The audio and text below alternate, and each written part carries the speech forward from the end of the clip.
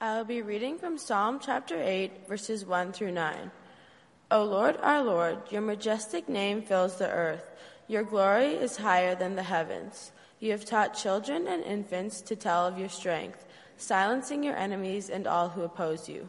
When I look at the night sky and see the work of your fingers, the moon and the stars you set in place, what are mere mortals that you should think about them, human beings that you should care for them?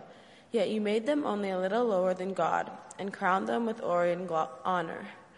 You gave them charge of everything you made, putting all things under their authority, the flocks and the herds and all the wild animals, the birds in the sky and the fish in the sea, and everything that swims the ocean currents. O Lord, our Lord, your majestic name fills the earth. The word of the Lord.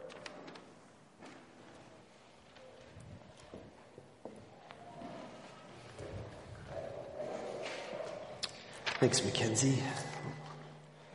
Got my lollipop just in case I need it.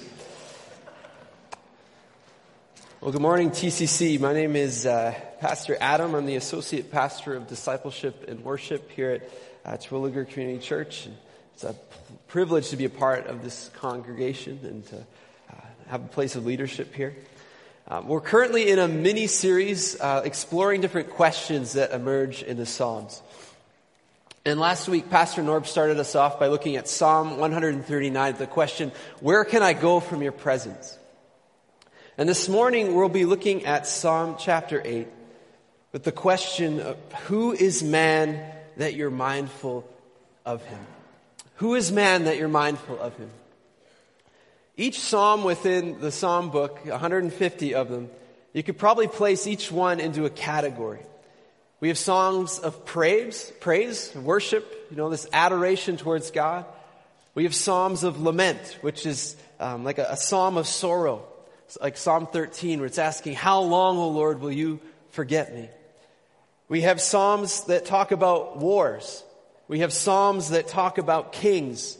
We have a group of psalms called the Psalms of Ascent, which were psalms that were sung as Israelites made their pilgrimage to Jerusalem. They'd sing these psalms.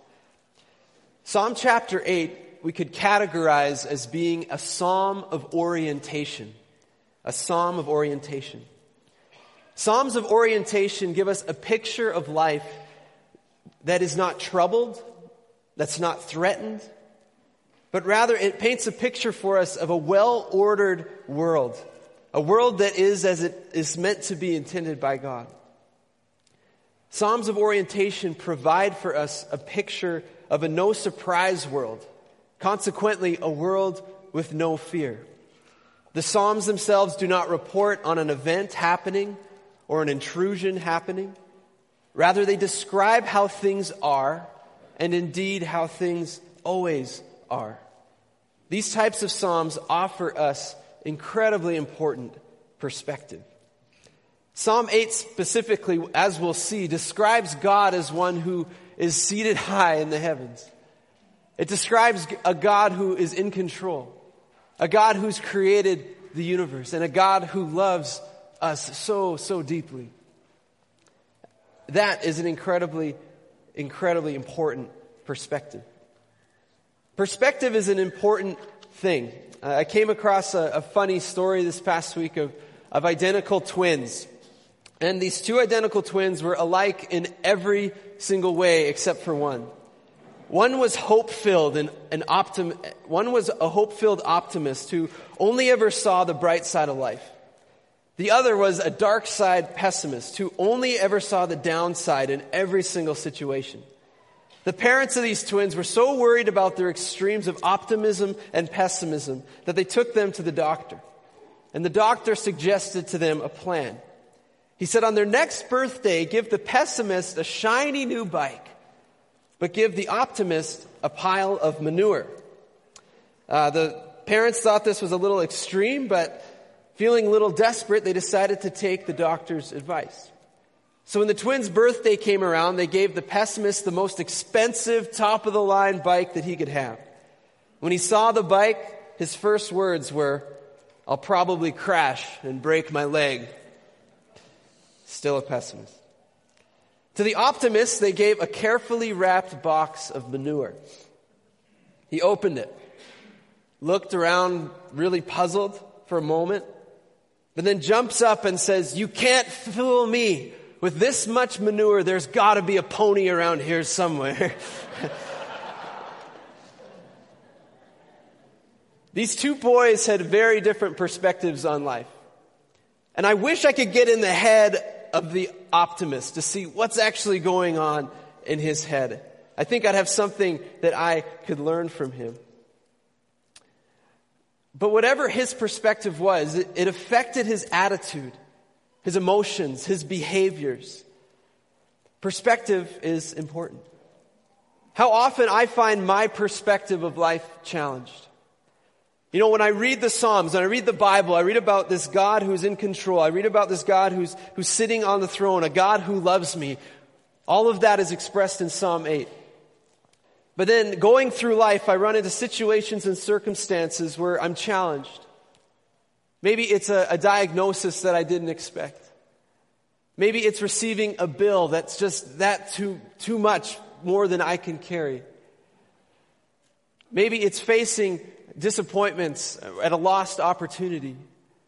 And suddenly my perspective of looking at all these situations in light of a God who's on the throne, in control, who loves me deeply, I start finding myself doubting, feeling depressed.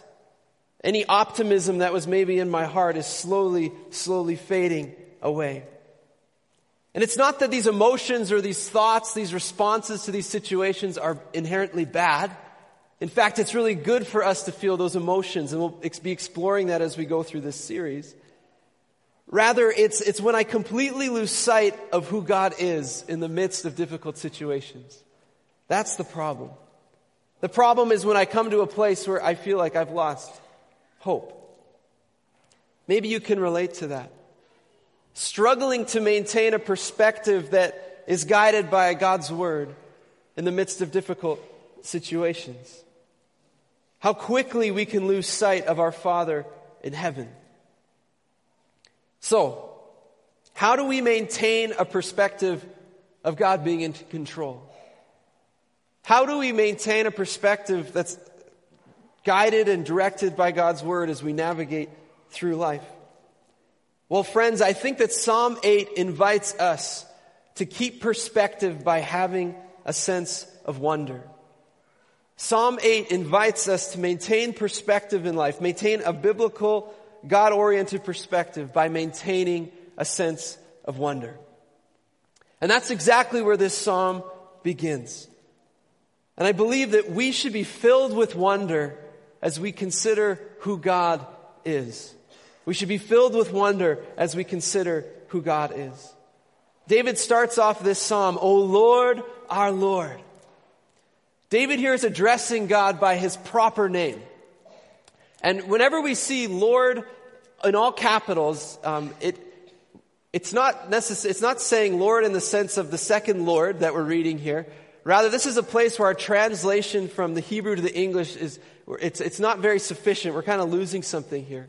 Because when we're translating this Lord, capital L, capital O, capital R, capital D, it's actually referring to the proper name of God. The name that God gave to Moses on the mountain when Moses came to him and he said, "Who should I say sent me?" And God replies, "Tell them that I am sent you." God gave himself this name to Moses, the I am. I am who I am. I will be who I will be. This is where we get the name of God, which is Yahweh. Sometimes we sing songs on Sunday morning that use this name. But whenever you're reading in your Bibles and you get to the capital L, capital O, capital R, capital D, that's Yahweh. That's what's going on in the Hebrew. And what I love about this name Yahweh, the I am, is it speaks of a God who is who He is, no matter what I think about Him, no matter what I feel about Him, no matter what the world tells me about Him, no matter what the world feels about Him. He is who He is. He is unchanging. He is unshakable. He remains seated high in heaven in control. He's ruling and reigning there. And nothing can change that. He is who He is. And that's where David starts. Yahweh, our Lord. He goes on, how majestic is your name in all the earth. When we look around the earth, the greatness of God and the fact that He is worthy of our attention is so evident, is it not? You know, how many of us have been to the mountains? I've been to the mountains several times, and when I was living in Calgary, I had the privilege of running into Canmore for supper. We'd drive to Canmore and enjoy a meal, drive back home. Can you imagine? It was pretty lovely.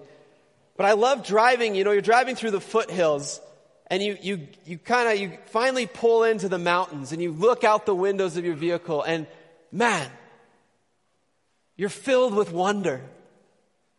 The beauty, it's breathtaking.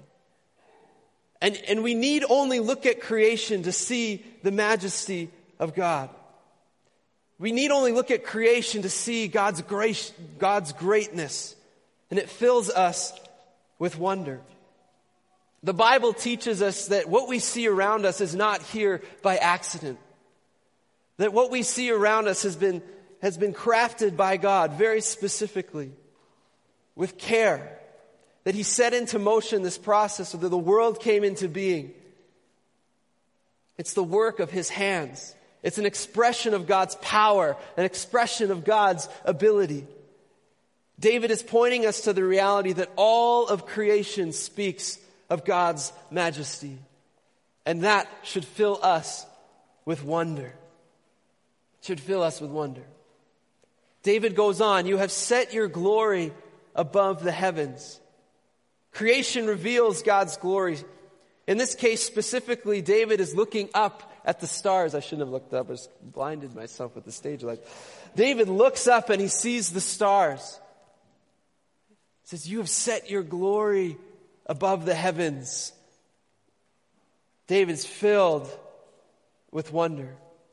Here, David is pointing out to us that glory is actually something that we can see. Glory is something that David saw in this case. He looked up and he saw the glory of God in the stars. Glory, that word, is something which describes that which is here, that which is close. It describes something that we can look at, we see evidence for it. We can see glory, we can touch it, we can weigh it. The word glory actually means weighty. It has substance. The glory of God is witnessed in story and in history. Anywhere where we see the work of God, we see the glory of God. God is glorious. And that should fill us with wonder. David goes on to this interesting part of the psalm. It says, out of the mouth of babies and infants you have established strength because of your foes, to still the enemy and the avenger. Here David is pointing out to us that God has enemies. People are coming against Him. People are speaking lies about God, trying to shame Him, trying to say that He's not who He says He is. It sounds like David's culture wasn't all that different from ours today. But what's so interesting is how might we expect God to deal with His enemies? We might think that God might rally an army. We might think that God will go and He'll take out His enemies. But no. David points out that the voice of God's enemies are silenced by the cry of a baby. The voice of God's enemies here is silenced by the cry of a baby. This is not a picture of war. Rather, it's the glory of God's creation. The glory revealed in the face of a little baby, in the cry of a little baby. David's saying that life itself, when you look in the mirror and you see your reflection, it's a reflection of the glory of God because God created you. And the cry of a baby, something that seems so weak and so feeble, David's saying that cry is so glorious, it silences the voice of God's enemy. He doesn't need an army. And that should fill us with wonder. Paul picks up on these ideas in Romans chapter 1. This whole idea of creation speaking to the glory of God, where he writes, "For what can be known about God is plain to them." This is all of humanity. Because God has shown it to them. He's shown his glory to all these people. For God's invisible attributes, namely his eternal power, his divine nature, have been clearly perceived ever since the creation of the world in things that have been made. Creation speaks to the glory of God, and that should fill us with wonder. God's greatness and glory is established. It cannot be overcome. And these realities lead David to his knees. And here we get our question. When I look at your heavens, the work of your fingers, the moon, the stars which you have set in place, when I see all of your glory, God, what is man that you're mindful of him? The Son of Man that you care for him? Friends, I believe first we're filled with wonder as we consider who God is. But secondly, we need to be filled with wonder when we consider who we are. We need to be filled with wonder as we consider who we are. From this posture of the wonder of God, we may expect David's question to be answered with, what is man? Well, he's insignificant. What is man? He's just dust. What is man? He's unworthy. He's meaningless. And perhaps David is asking this question when he reflects on the ways in which humanity is pushed against God.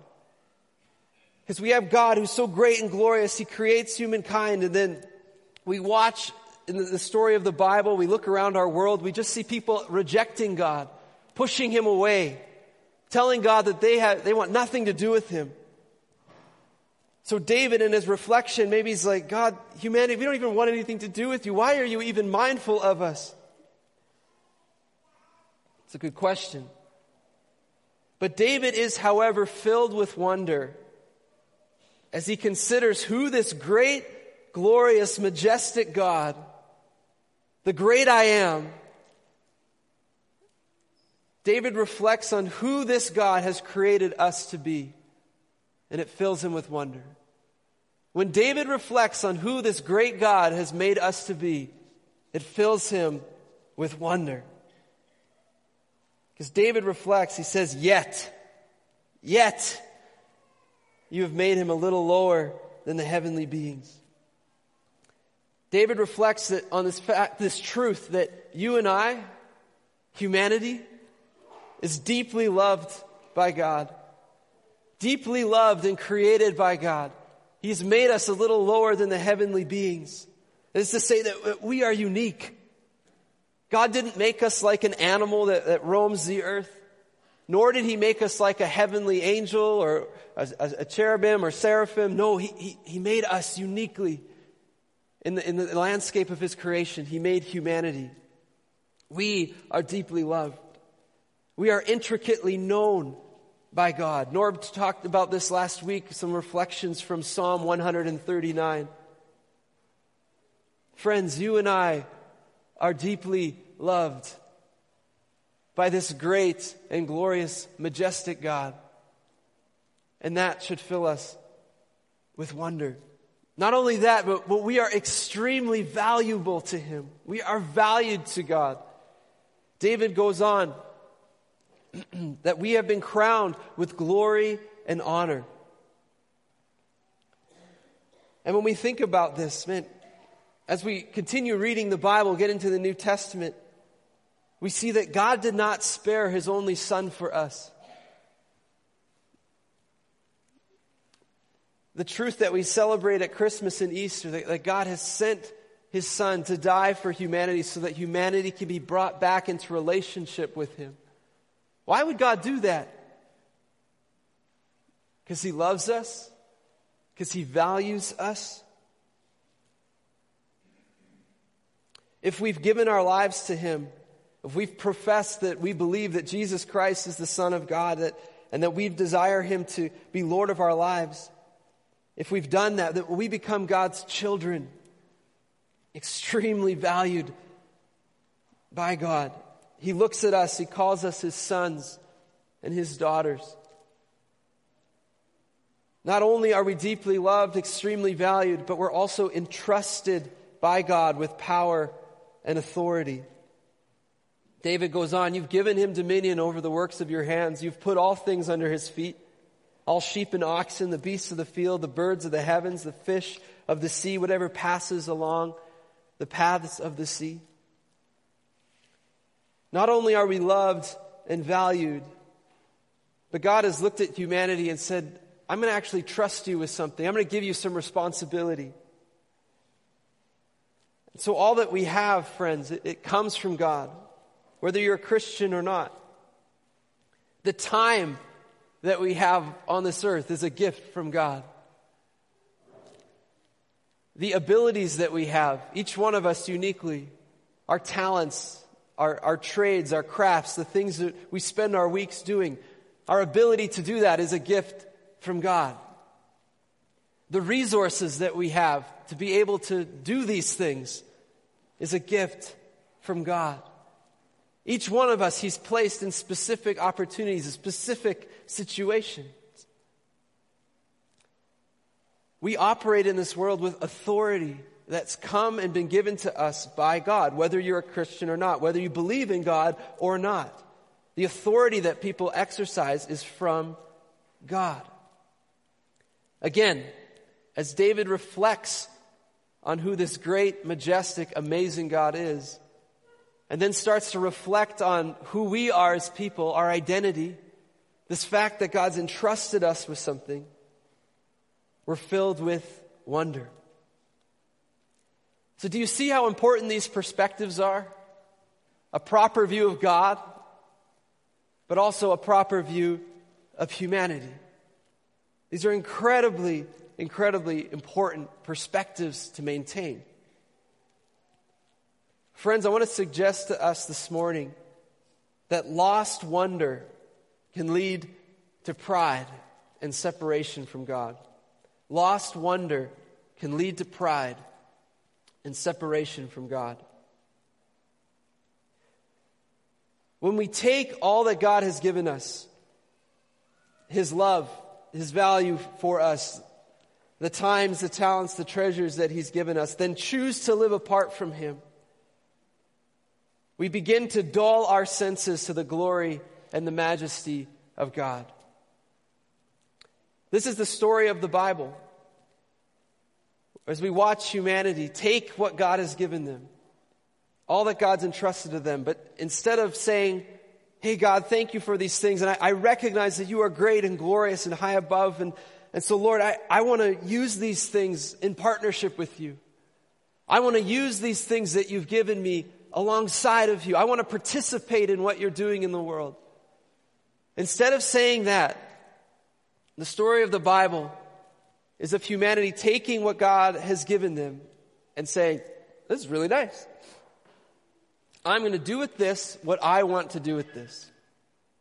And they have no consideration for God. And friends, is this not the story of our culture? Is this not the story of our culture? We live in a world where we're told over and over again to do all that we can do, to work harder and harder and harder to somehow maintain and achieve this dream of the good life, which is this unobtainable perfection thing that culture tries to make us think we can actually have. And they tell us to go after this thing without any consideration of God. And in addition to that, they say, do you know what? God doesn't even exist. Or if he does, well, that's good enough for you, not for me. And so there's not even an encouragement to consider God. There's not even an encouragement to consider how or why this Creator has even made us or placed us on this earth. There's no consideration for the fact that God might actually know what's best for us. The result is a life lived in our own strength, for our own glory, a life of striving, a life of missing out on our created purpose. I had the opportunity to do some work actually out at Camp Caroline recently, and I was chopping wood. And I used to be in the trades, and my hands have gotten really soft, and so I thought that I would chop wood with an axe. And so they set me up in a spot at the camp, and there was this massive pile of wood for me to cut. And the guy who set me up said, "Oh, and by the way, the wood splitter's right there if you get tired of swinging an axe." And I'm like, no, I'm not going to use the wood splitter. And so I get to work.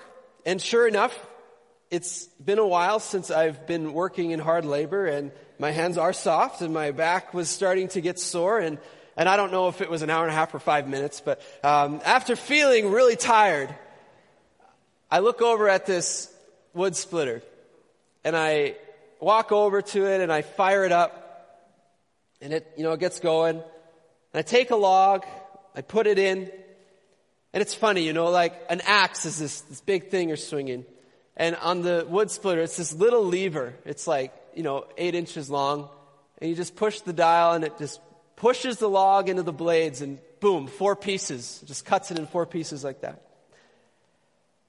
And so I finished the pile of wood with the log splitter. But friends, this speaks to a deeper reality in me. The logs of my life. It's like I look at them and I have my work, I have my marriage, I have the problems I'm facing, I have those health issues, I have the busyness, the stress, the kids, all these things. And I look at that pile of logs and I pick up my axe and I'm like, I'm going to do this. And I start going to town and I'm cutting wood and I'm getting tired, and there's no consideration that there's something sitting there that wants to do this work with me. There's no consideration for the fact that there's something there that is going to help me do this better. And so I keep working against this pile of logs, and sweat's pouring down my face. And this log splitter is just sitting there. But friends, we do this with God all of the time. We look at our lives and we start going after the issues we're facing. We start running at things and we lose perspective of who God is. We lose perspective of who the Bible teaches us that God is. We lose perspective of a God who's sitting on the throne, a God who has the power to bring healing to our lives, a God who wants to provide for us everything that we need, a God who wants to meet us in the midst of our anxieties and our depressions. We lose sight of that and we just want to work at it with our own strength. All the while, God is staying there saying, I love you. I value you. I want to work with you through all of this. Just come to me. The invitation of this psalm is for us to exercise the authority that's given to us by God in the context of His glory and His majesty. The invitation in this psalm is to exercise the authority and power given to us by God in the context of His glory and His majesty.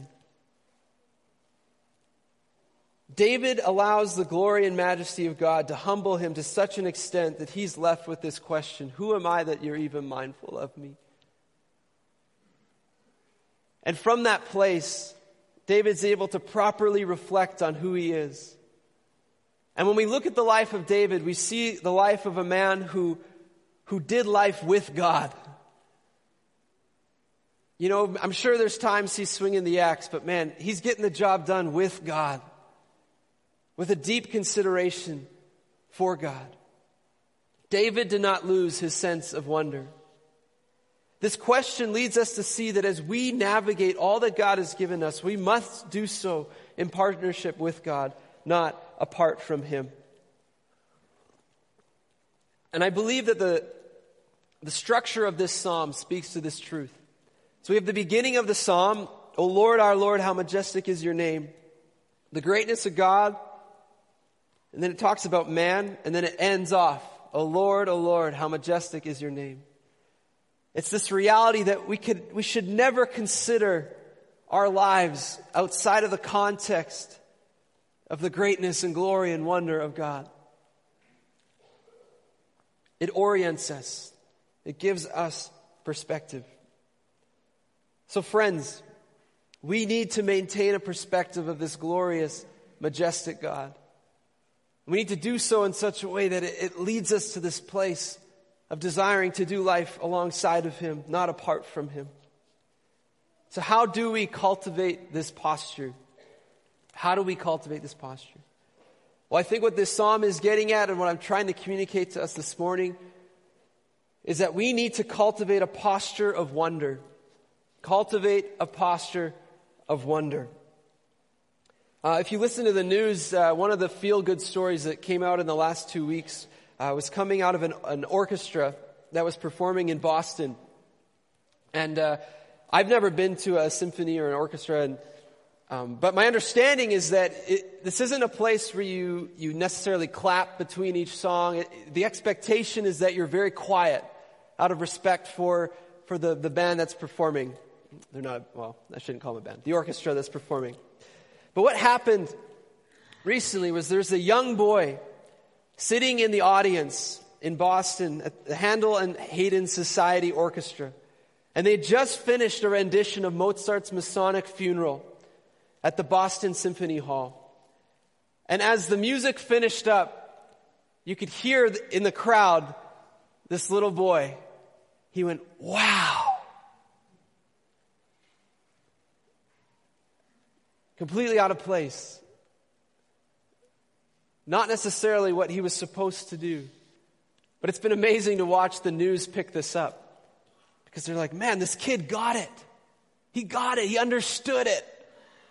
And he couldn't contain this sense of wow.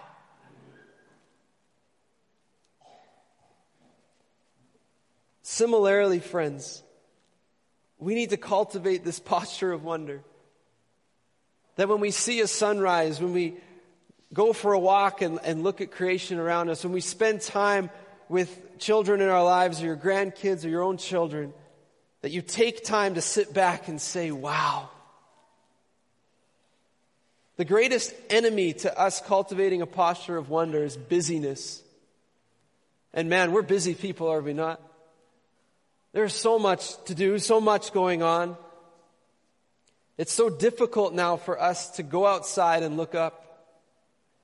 To go outside and look at the stars and say, Lord, my Lord, how majestic is your name in all the earth. For us to do this, we have to slow down.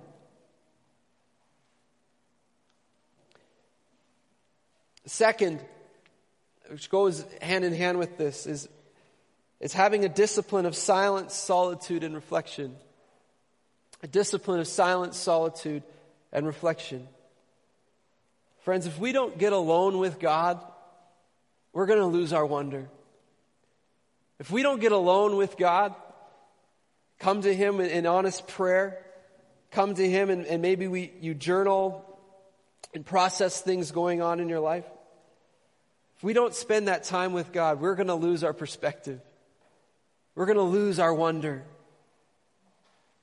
Again, what's the big enemy to this? It's probably busyness. But friends, it's so worth it. Taking that time, whether it's 5, 10, 15 minutes in the morning or a bit of time before you go to bed.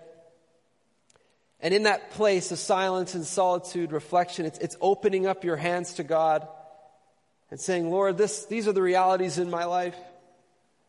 Will you help me navigate this? Thirdly, I think we can cultivate this posture by making thanksgiving and worship a daily practice. Make thanksgiving and worship a daily practice. The easiest time to do this is, sitting around the table, whether it's with your spouse or your family. Instead of just praying for a meal, ask the kids, what are you thankful for today? What are you thankful for in your life? And instead of praying Johnny Appleseed or whatever, thank God for those things specifically. Take time as a family to say, God, thank you for this meal. Thank you for the friends in my life. Lord, thank you for my job. Thank you for the opportunities that you've given me. And worship music. Man, I love worship. You guys see me lead worship quite a bit. And you'd probably be surprised to know that I don't listen to a lot of music. And a few weeks back, I was feeling, I don't know what was going on. I was in a weird place and struggling through some things. And this artist popped up, one of those random things, I don't know, somewhere on the internet. And so I follow this link and I start listening to this singer-songwriter. And man, she just started ministering to me in such a powerful, powerful way. And I haven't been able to turn this music off. I've been listening to it quite a bit in the last 3 weeks. Because it brings me to a place of worship. It brings me to a place of orientation. For some of us, we need to intentionally take the time to worship. For some of you, that might mean pulling out a hymn book and just reading the lyrics or singing it aloud to yourself. For others, it's turning on that music in the car or with the family. Music that orients us in the way that these psalms were written to do. To orient people, to point them back to God. But friends, I believe that if we cultivate a posture of wonder, have a discipline of silence, solitude, and reflection, and make thanksgiving and worship a daily practice, we're headed in the right direction to not lose our sense of wonder. I'm going to invite the worship team to come to the platform. Just in conclusion here, God is so good. And He has given us so much. And I know that sometimes in our lives, we might struggle to feel the reality that God is good. But that doesn't change the fact, the truth that He is good. So friends, let us not fall into the trap of losing our perspective of who He is and who we are in light of who He is. I hope that we can maintain a sense of wonder. Let's pray together. Father God, we thank You. And Lord, we join with David and proclaim, Yahweh our Lord, how majestic is Your name. How majestic is Your name, Lord, in this church, with all that You've given us, all that You've provided for us. The story of TCC, Lord, is just covered with the greatness of God, the glory of God. Lord, how majestic is Your name in our families. We think of the way that You have ministered to our families, the blessings that You've given to us. We praise You for them. Lord, how majestic is Your name, even in the midst of difficulty. Lord, we thank You that when we go through trials and hardships, that You still sit on that throne, that Your name is still majestic, that Your glory is still revealed in creation. And Father, I pray that You would open our eyes to those realities, even today, Lord, this weekend. And Father, I pray for each one here that You would lead us to a place where we can quiet our souls and think upon who You are. And Lord, I pray that You would help each one of us not to lose our sense of wonder. It's our prayer this morning. In Jesus' name, amen.